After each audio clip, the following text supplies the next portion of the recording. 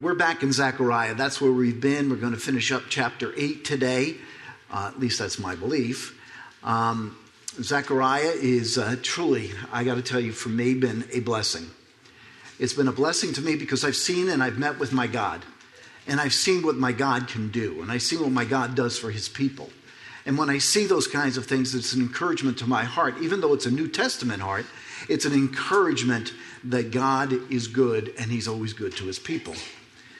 My love for God and his ways has grown tremendously because of this study.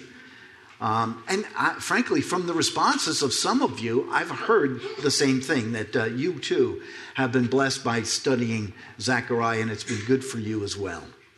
Friends, the more that we know God, the more that we love God, the more that we can trust God. We can trust that he's always going to do his will. We can trust God that it's always going to be a perfect will. Even when the circumstances don't seem so good for us, we can always trust in him. And I got to tell you, it makes life a whole lot easier than struggling against his will. That is exactly what God is trying to convey here. We have these post-exilic Jews coming back from Babylon. The Chaldeans have come in and taken them away to captivity, and they've been in Babylon for 70 years, and now they're coming back. God has said, my people are to go back. And they come back, and they're not a happy bunch of people. They're not a happy bunch of people. They now are able to experience God's sovereignty because he said he'd bring them back in 70 years. He said that he would never give up on them. And folks, if you're one of God's children, you've seen God's faithfulness in your own life. You've seen it over and over and over again. You've seen his love displayed to you over and over again. But especially through this passage, we see how he takes care of his people. The Jewish people are being taken care of very specifically here. And so we've been looking at God's sovereignty, his faithfulness, and his love. We see that his sovereignty means that he is supreme without limit in what he can do. His sovereignty means that he is independent of any influence outside of his being. There is nothing outside of himself influences him. It's all within him. God alone has that kind of power. The Almighty has control over all things. And that's why when I look at the political situation or the economic situation or this or that or wars or these kinds of things, I go, it's like the king's heart in the hand, like water in the hand, Proverbs 21:1. And he can move it any way he wants to move it. And he's doing that same thing here. Psalm 135, you can just jot this down. Psalm 135, 6 and 7 says this: whatever the Lord pleases, he does, in heaven and in earth, in the seas, in all its depths. Now, I love this line. I could camp out on this. He causes the vapors to ascend from the ends of the earth. Who has control over global warming? It's God. These, excuse me, people that are running around that are trying to figure it all out and what's causing it. Let's go back to God. God is the one. And it continues in Psalm 135, verse 7. It says, who makes lightnings for the rain, who brings forth the wind from his treasuries. He's the one who causes tornadoes and hurricanes and weather. Not us. Not us. Friends, we continue in this study of the greatness and the faithfulness of God. However, if we were to declare that God was only in control, we should fear. I'm going to repeat that so that you get it. If we were to declare that God was only in control, we should fear. Yes, he is in control, mighty control. But this almighty God, this majestic God, not only is in control, but he is good. He is good. That's what you have to remember. He is good and always does good. He is never arbitrary in his decisions. None of those things are out of his purview. Yahweh's power is only displayed in perfect, absolutely perfect love. Psalm 62, 11 and 12 says this: once God has spoken, twice I have heard this, that power belongs to God and loving kindness is yours, O Lord. He does it out of his loving kindness. And that word there, loving kindness, and you've heard me say it over and over again, as the Hebrew word has said, it's a loving kindness that goes on and on and on and on. We now enter, folks, if you've been here, the conclusion of this litany of the greatness of our God. But it's interesting. Zechariah at the end here turns to what some would say is mundane and humdrum. It's like nothing. Why are we even discussing these things? But he does bring it up. And so we need to look at it. We actually are going to return to the question that was posed back in chapter 7, where they ask, what about these fasts? We've got this fast of the 4th month, the 5th month, the 10th month. We've got all these fasts to do. Why do we have to keep these things going? The remembrances of the things from the past, because the walls came down, because the city was attacked, all of those kinds of things. Why do we keep doing these fasts? Remember, it was never answered in chapter 7. Before I get ahead of myself, though, we did have some visitors. And I need to let you know where we've come from. Okay? We have, which I never do, and I admit it, this is 2 weeks in a row that I've used PowerPoint. Now, please, excuse me, forgive me, but this is another week of PowerPoint. I wanted to put these messages up there once again to remind us, for those who are visiting, for those who may not have been here last week, maybe you missed a week in between. The first thing that we noticed was in verses 1 and 2 out of Zechariah. It talks about God's zealous, jealous love for his people. It's an incredible, extraordinary love. Now, we are New Testament believers, but think about this, folks. The love that God has for you is even more extraordinary in a sense. Jesus Christ had to come to save you. Jesus Christ had to come to take your sins. Yes, it's also the same for the Old Testament believer, but the Old Testament believer didn't even know that the Son of God was going to have to die for them. You do. The second message here is God's being. In other words, the being of God, the omnipresence of God, that it's here. He's always with us. He resides and is resident among his people. That's what it's trying to say here in verse 3. And guess what?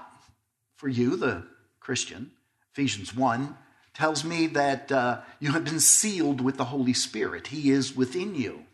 And so you have God resident in you, God the Holy Spirit resident in you. That's both encouraging and scary at the same time. And you have to admit that. The third message is that we can trust this God.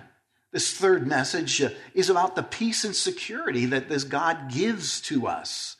Let me just read verses 4 and 5. I'm not going to read all of them, but just to catch you up there. It says, thus says the Lord of hosts, old men and old women will again sit in the streets of Jerusalem, each man with his staff in his hand because of his age, and the streets of the city will be filled with boys and girls playing in the streets. And remember, the explanation is, here you've got both ends of the spectrum of life, the old and the young, and they're able to be in the streets. That couldn't happen in Jerusalem before that, because there was wars going on. The children generally died early. The old men would not have lasted there. So you can trust him. He's there for you.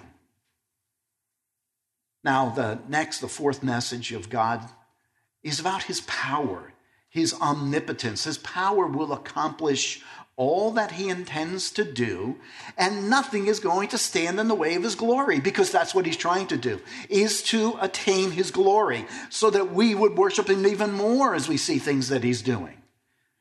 Did I put that up there yet? No. How about that? Whew. Man, I'm going to become a techie. Scary. It's scary. I'm still using the chisel on my rocks. Just kidding.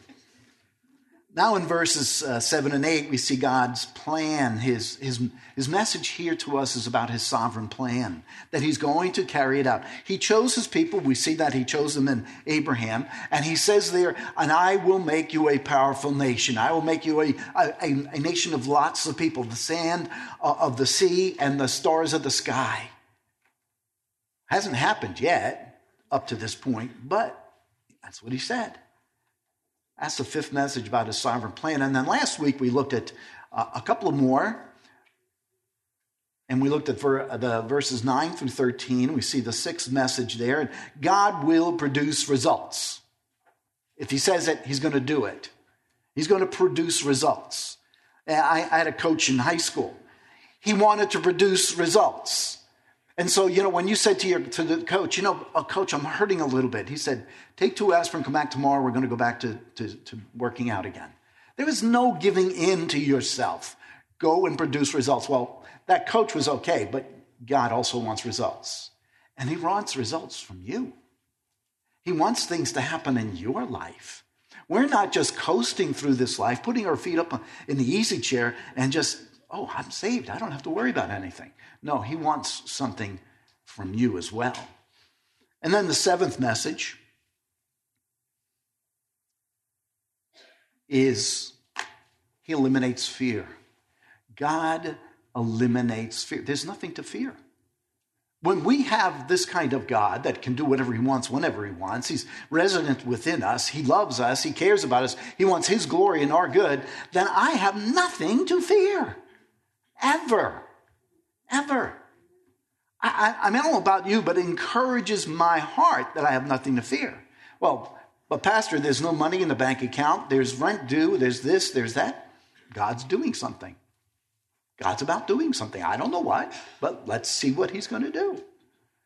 Trust him. Now today we see in Zechariah, we're going to start in verse 18. We're going to go all the way to verse 23. I'm going to read that whole section for us so that we get an idea of the context of this. But again, it's 3 more messages. 3 more messages to encourage your hearts to love him and trust him. And so let's look at that. Verse 18. Then the word of the Lord of hosts came to me, saying, thus says the Lord of hosts, the fast of the 4th, the fast of the 5th, and the fast of the 7th, and the fast of the 10th months will become joy, gladness, and cheerful feasts for the house of Judah. So love truth and peace.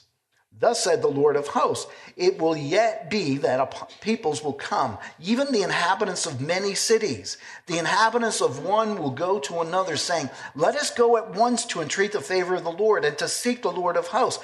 I will also go. So many peoples and mighty nations will come to seek the Lord of hosts in Jerusalem and to entreat the favor of the Lord. Thus says the Lord of hosts, in those days 10 men from all the nations will grasp the garment of a Jew, saying, let us go with you, for we have heard that God is with you. I mean, I get chills just thinking about that. I mean, the scene, Hollywood could never do a picture like that, but God could. But God could. These last 3 messages are to the post-exilic Jew, post-exilic Israel. Here, folks, is a broken people. Here is a forlorn people, if we can put it that way. A dismayed people as they're in Jerusalem. They're supposed to build the wall. They're supposed to build the temple. And they got people attacking them. They're coming at them from all sides. And this is where God steps in and encourages the heart. He brings them what? Joy and gladness. Joy and gladness. This 8th message here is to the people of God, to give them and let them know that God is a healer of pain. Folks, you're living life just like the rest of us. It's sometimes a pain to live in this world. I don't mean your spouse being a pain. No. I don't mean your children being a pain or your parents. But it's just painful to live in this world. We see things like shootings at a air station, naval station in Pensacola. We see other tragedies where people get shot and killed, and we see other kinds of things. Yeah, it's a pain to live in this world. It's almost disheartening to sometimes see these kinds of things. But friends, we need to remember this. God is in the business of transformation. God is in the business of reconciliation. He does not want his people, that is us, to be burdened and plagued with empty religion. And he doesn't want the Jew from this time period to be plagued with empty religion. So what does he do? He steps in. We see that in verse 19. Thus says the Lord of hosts, the fast of the 4th, and the fast of the 5th, the fast of the 7th, and the fast of the 10th month will become joy, gladness, and cheerful feast for the house of Judah.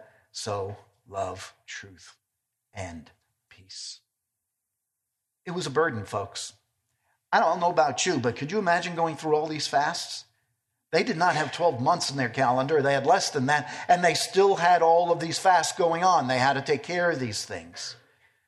Fasts were occasions of great pain. You know why they were great pain? Because they were forced to think about what happened at those fasts. Their sins and their disobedience brought those fasts around. They were forced to think about it, their inadequacies, their coming short of what God wanted from them. They were being punished even through the fasts. By the way, God did not give them the fasts. They imposed it upon themselves. Why? Because the walls came down, because of this, because of that. They put those on themselves, and they kept celebrating those things, or they kept recognizing those things. And it hurt to remember how they had failed. God now makes them what? Fasts to festivals. Can you imagine that? Going from fast to festival. When I was a little guy, I grew up in the Roman Catholic Church, we had fasts. I think I mentioned that last week. We had fasts. On Friday, we weren't supposed to eat meat. It was supposed to happen. I remember as a little guy, I don't know how old I was, I had some meat. I was at a swimming pool. I remember that. I think it was a hot dog. I called up my mother immediately. I was shaking. Mom, I ate some meat. I'm afraid that God's going to strike me down. And she said, oh, don't worry about it. Dad once had a ham sandwich on Friday. Well, okay. My dad had a ham sandwich on a Friday. But you see, those fasts were there for a reason. To remember something. It was for a good reason, to remember what Jesus Christ did on the cross on a Friday. But man, they went overboard. Let me have my hot dog. Don't keep that hot dog for me. But here, God says, we're going to go from these fasts to festivals. Festivals of great joy. Festivals of cheerfulness. Joy and gladness had been robbed from the Jew. Had been taken away because they're in Babylon and they're remembering all the bad things that they had done. It was stolen from them in a sense. Actually, it was a consequence of their disobedience. The voices of joy, the voices of gladness remained silent while they were in Babylon. You didn't hear them have festivals. They only had these fasts. Now they've returned to the land. And what did they ask in chapter 7? When can we get rid of these things? Well, why are we continuing to do these things? And Zechariah doesn't answer them. And this is why. Because he wants them to understand. It's not even because you asked. It's because God blesses you. God blesses you. Not until God gives them back their voices that they are able to have these times of rejoicing. They're no longer captives. And God shows them what you and I have experienced. God's grace. Even though they sinned, God extends grace to them. He extends mercy to them. He bestows it on his beleaguered people because he knows how hard it is on them and what they're going through in trying to live out their Jewish life. Beloved, all of us have experienced times of anguish. I don't think anybody is ever immune from those kinds of things. You have the loss of a loved one. You have anguish because of that. But those times of anguish are replaced if you know that they know Jesus Christ. That they have God as their anchor. Got that in there, didn't I? I got to tell you, I did a funeral recently. I didn't know the person, but the whole family, that person was a Christian without a doubt. I love doing those kinds of funerals. It's the tough ones where you don't know, where you even have doubt. But you see, God, even for the believer, gives them encouragement. And this is how he gives them encouragement. I don't deserve to be saved. You don't deserve to be saved, but his mercy and his grace still extended to you.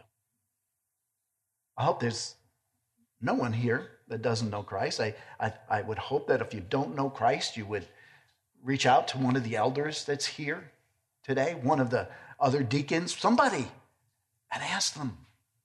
Don't leave here. Don't go into Christmas time. Don't try to go home today without checking that out to make sure that you know Jesus Christ as your Lord and Savior.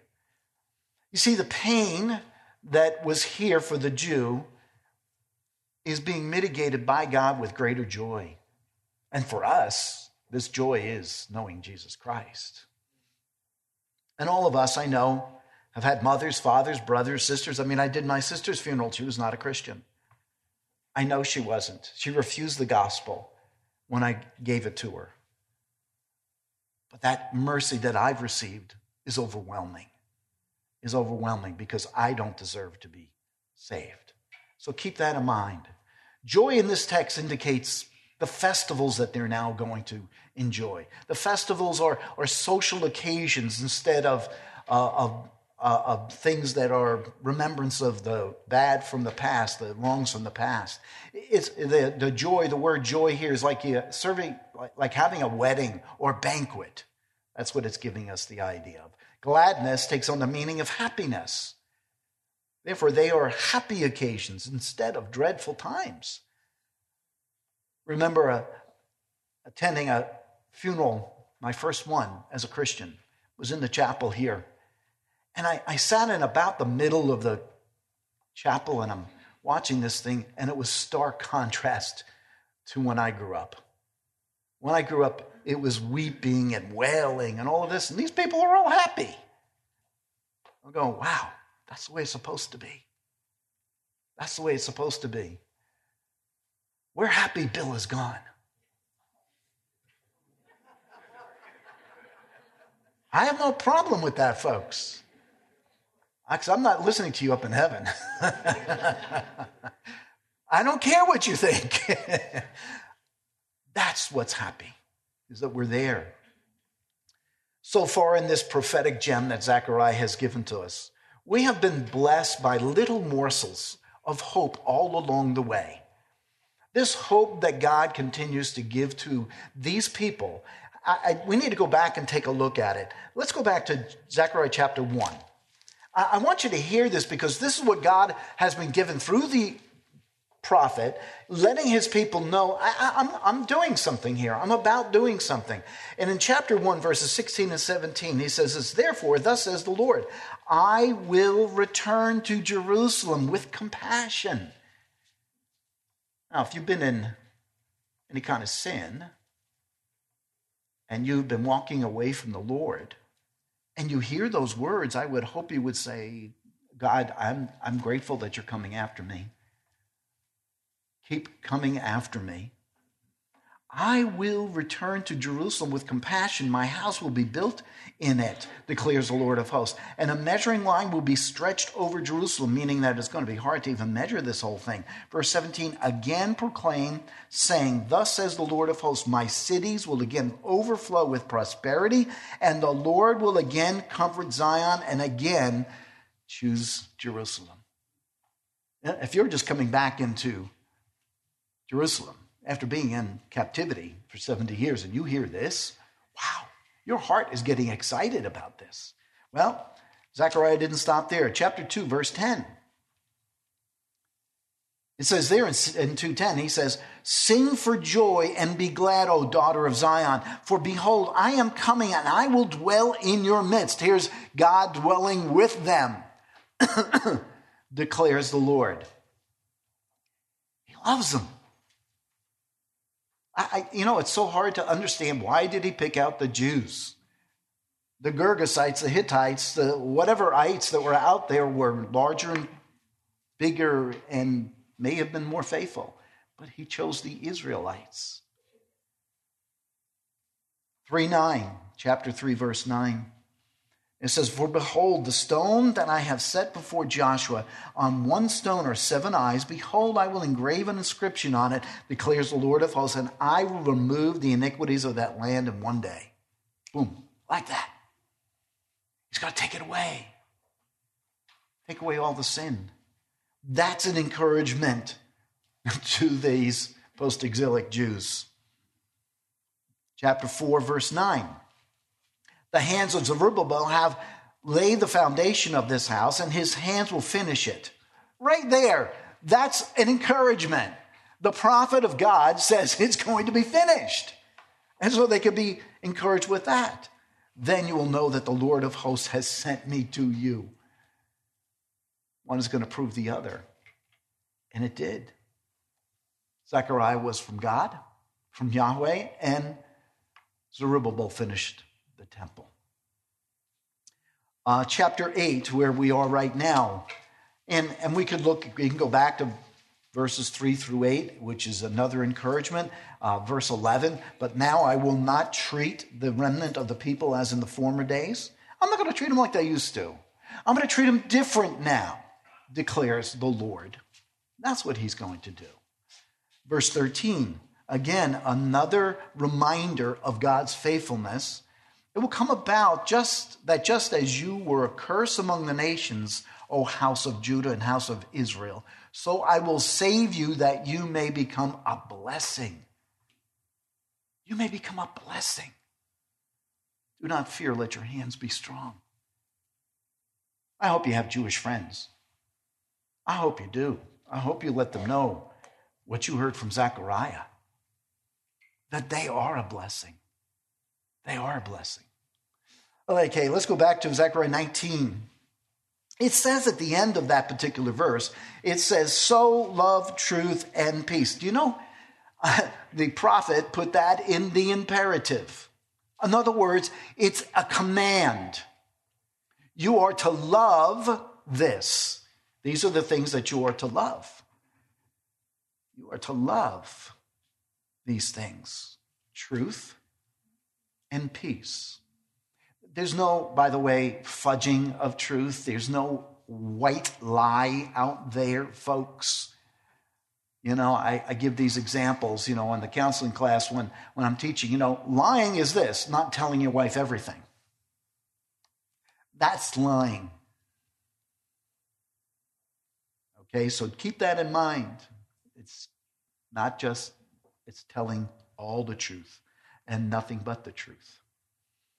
This is really the response that is to be had for the festivals and the joyful occasions. It is a response of gratitude to God that you're going to speak in truth, you're going to speak in peace. And basically, God is the one who changes their gloom and their doom to joy and gladness. The peace spoken of here is not just the absence of conflict. No, it's truly people living in harmony. Do you know that can happen? I'm studying through this stuff on resolving conflict. Do you know how many books are written on resolving conflict? Oh, my word. And one of the most, and I'm going to give you a little bit of what I've found. The one thing that's found in most conflicts, and you know what it is: pride. Pride. Love truth. Love peace. That's what you need to do. Otherwise, you're going to be discovering that you are a prideful person. I must be right. How dare you even question whether I'm right or not? That's what happens, is pride. Psalm 85:8, you can just jot this down. It says this: "I will hear what God the Lord will say, for he will speak peace to his people, to his godly ones." Because that's what it's about, is that they would have true peace. Living in harmony with one another brings about true peace. You want to live in peace with God? Live in obedience. True spiritual joy comes through the zeal of loving God. You love him, whole heart, mind, and soul. What's the next part of that? Matthew 22? It's that you love your neighbor. That's what would happen. You would love your neighbor. Please take a note here. Zechariah is talking about these transferal from fast to feast. This is the fourth time he uses that kind of a picture, and I'm just going to bring it up to you. It's nothing that's too deep here, but I just want you to understand this. The first one where he brought the transferal was to bring the Jewish people back. That's the first. Took them to Babylon, brought them back, and we see that in chapter 8, 7, and 8. Then in verses 9 through 13, there's a transferal to economic prosperity from being poor and not having enough. And lastly, there's a transferal of, in verses 14 through 17, of doing them good and not bad. All right.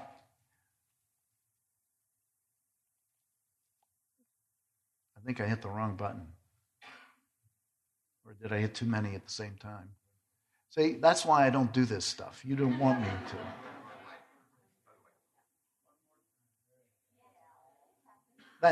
That's the last one I just spoke about. Here's the next one. There we go. I'm sweating up here. Verse 20 through 22. I think now you understand why we don't do this.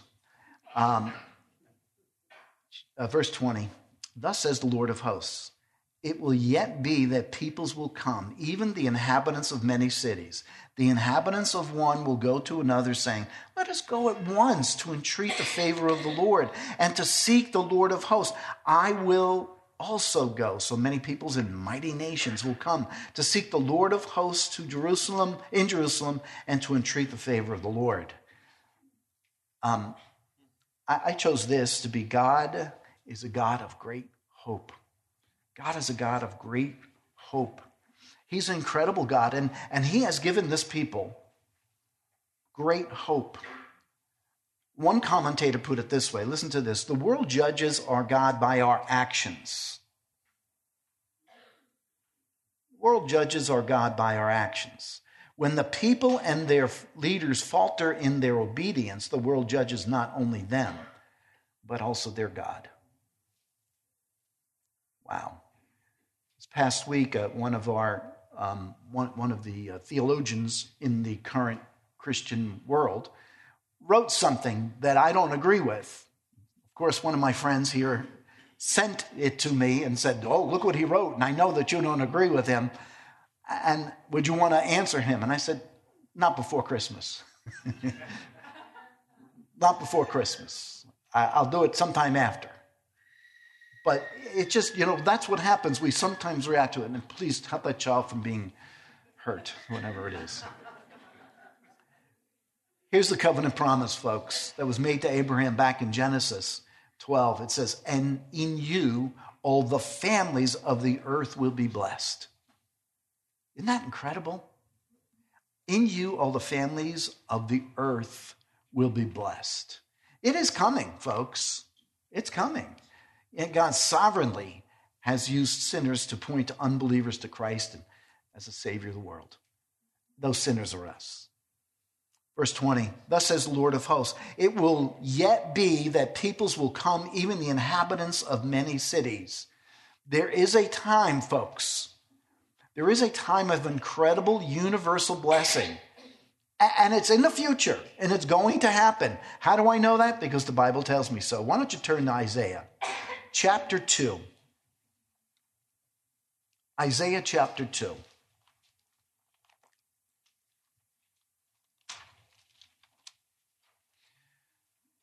Isaiah 2, let's start in verse 2.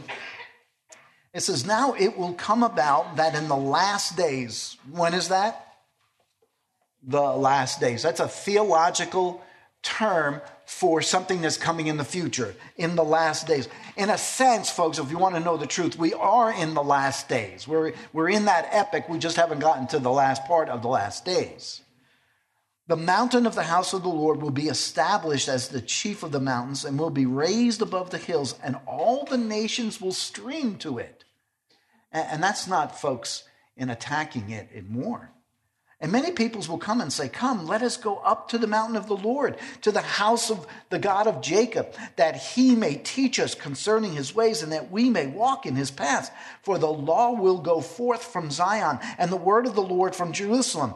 And he will judge between the nations and will render decisions for many people. And they will hammer their swords into plowshares and their spears into pruning hooks. Nation will not lift up sword against nation, and never again will they learn war. I can't wait for that.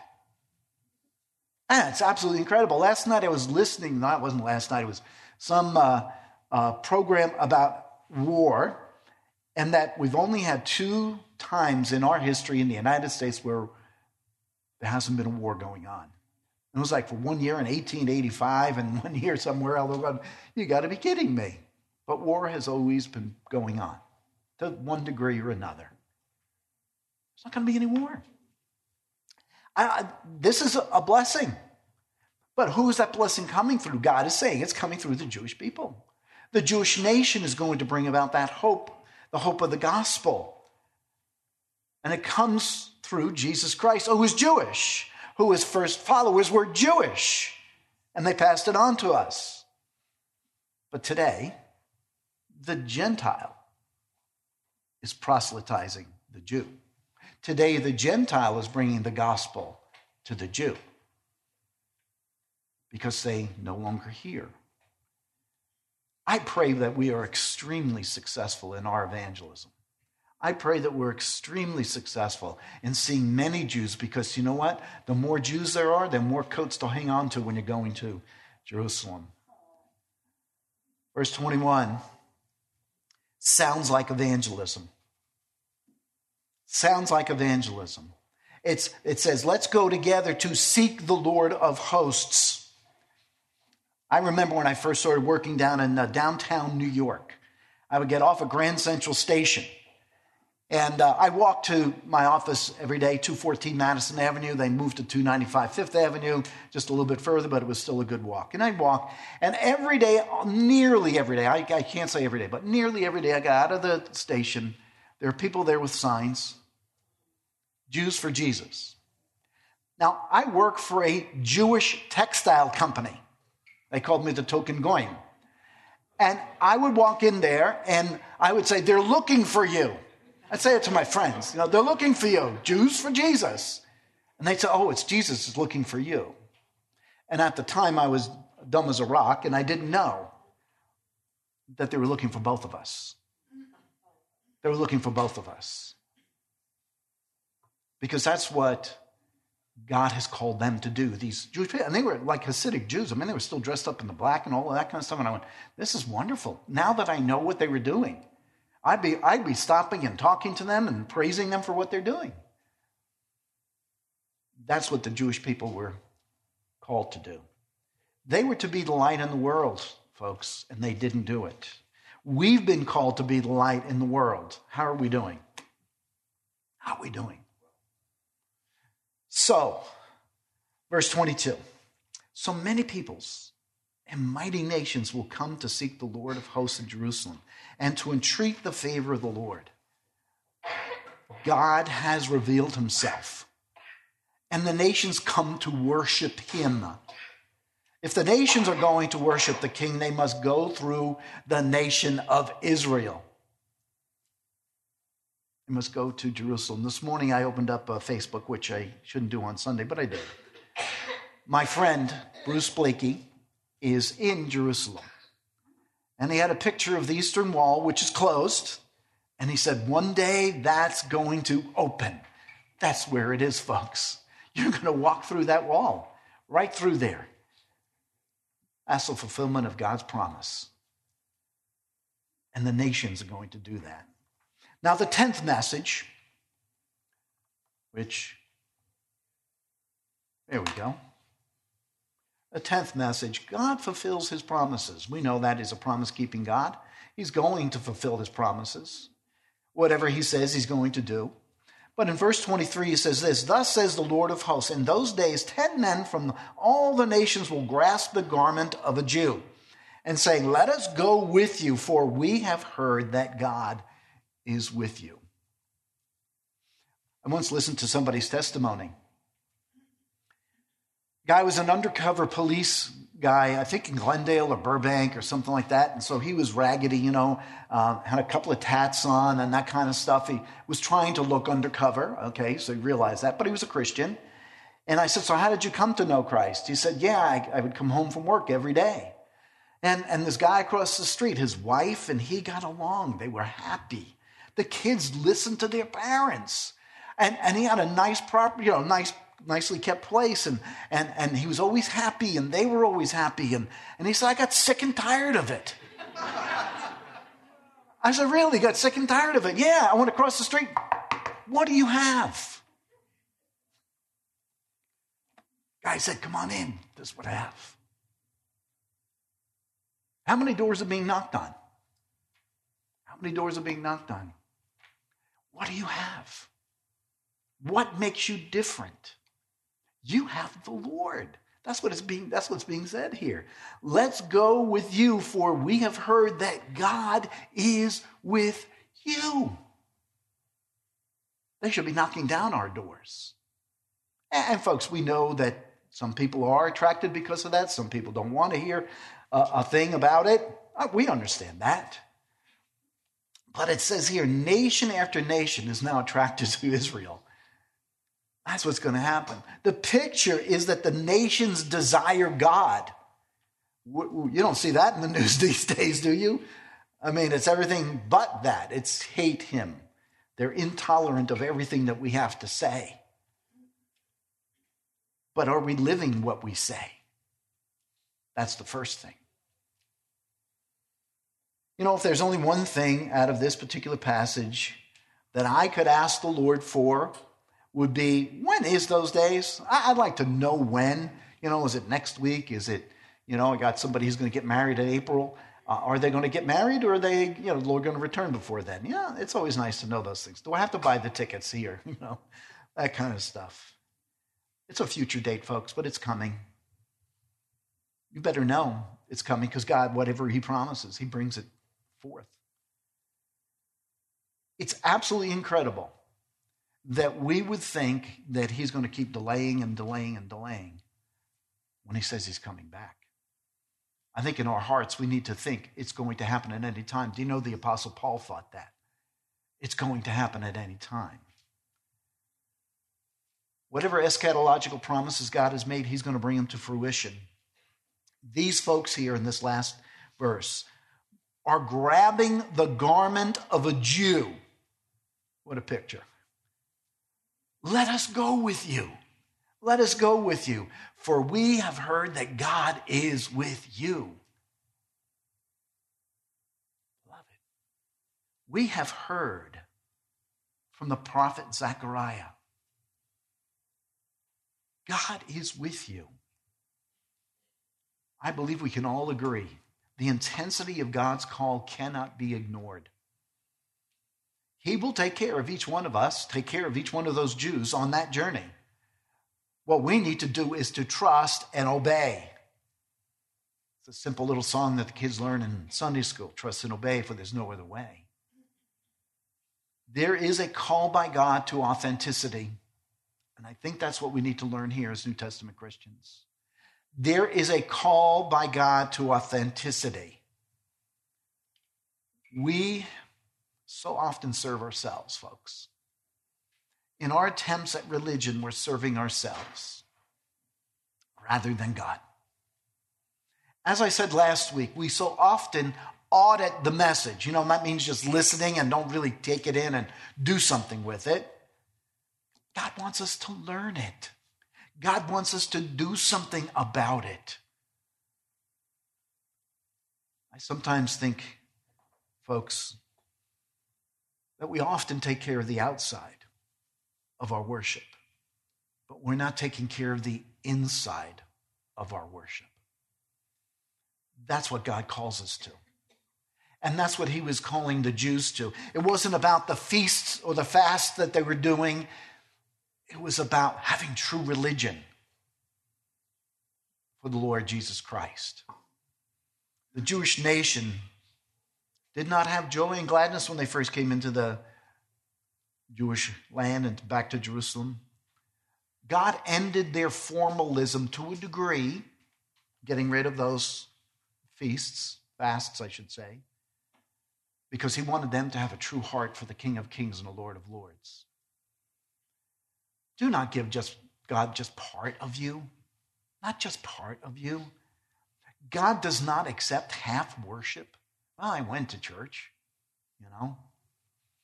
He's jealous, and he's jealous for his glory, and he receives his glory by us participating in the worship. Now, finally, and I think most importantly, we are the creature. You know that. And we, the creature, would have to be God to comprehend God. We can't comprehend God in any sense of the word. We can't comprehend his glory in any sense of the word. This here, chapter 23 verses, gives us a small picture of who God is. He's much more magnificent than that. Augustine said this, we're speaking of God. Is it any wonder if you do not comprehend the Almighty? We can't get our arms around it, folks. You've seen un poquito of the Almighty. Let's pray. Father God, thank you for your grace. Thank you for your word, Lord, that you have blessed us with. Thank you for Zechariah. I can't wait to meet him, Lord. It's just incredible that you have used this man to write this book here to express your love for the Jewish nation, your plan of sending the Lord Jesus Christ to us. That's what we're going to be embarking on very shortly, and I'm looking forward to that, Lord. Thank you for today. We pray as we worship in the main service today that our singing is acceptable. We pray that our hearts are ready, and we pray, Lord God, that you continue to change us to be the people of God that you want us to be. In your name, amen.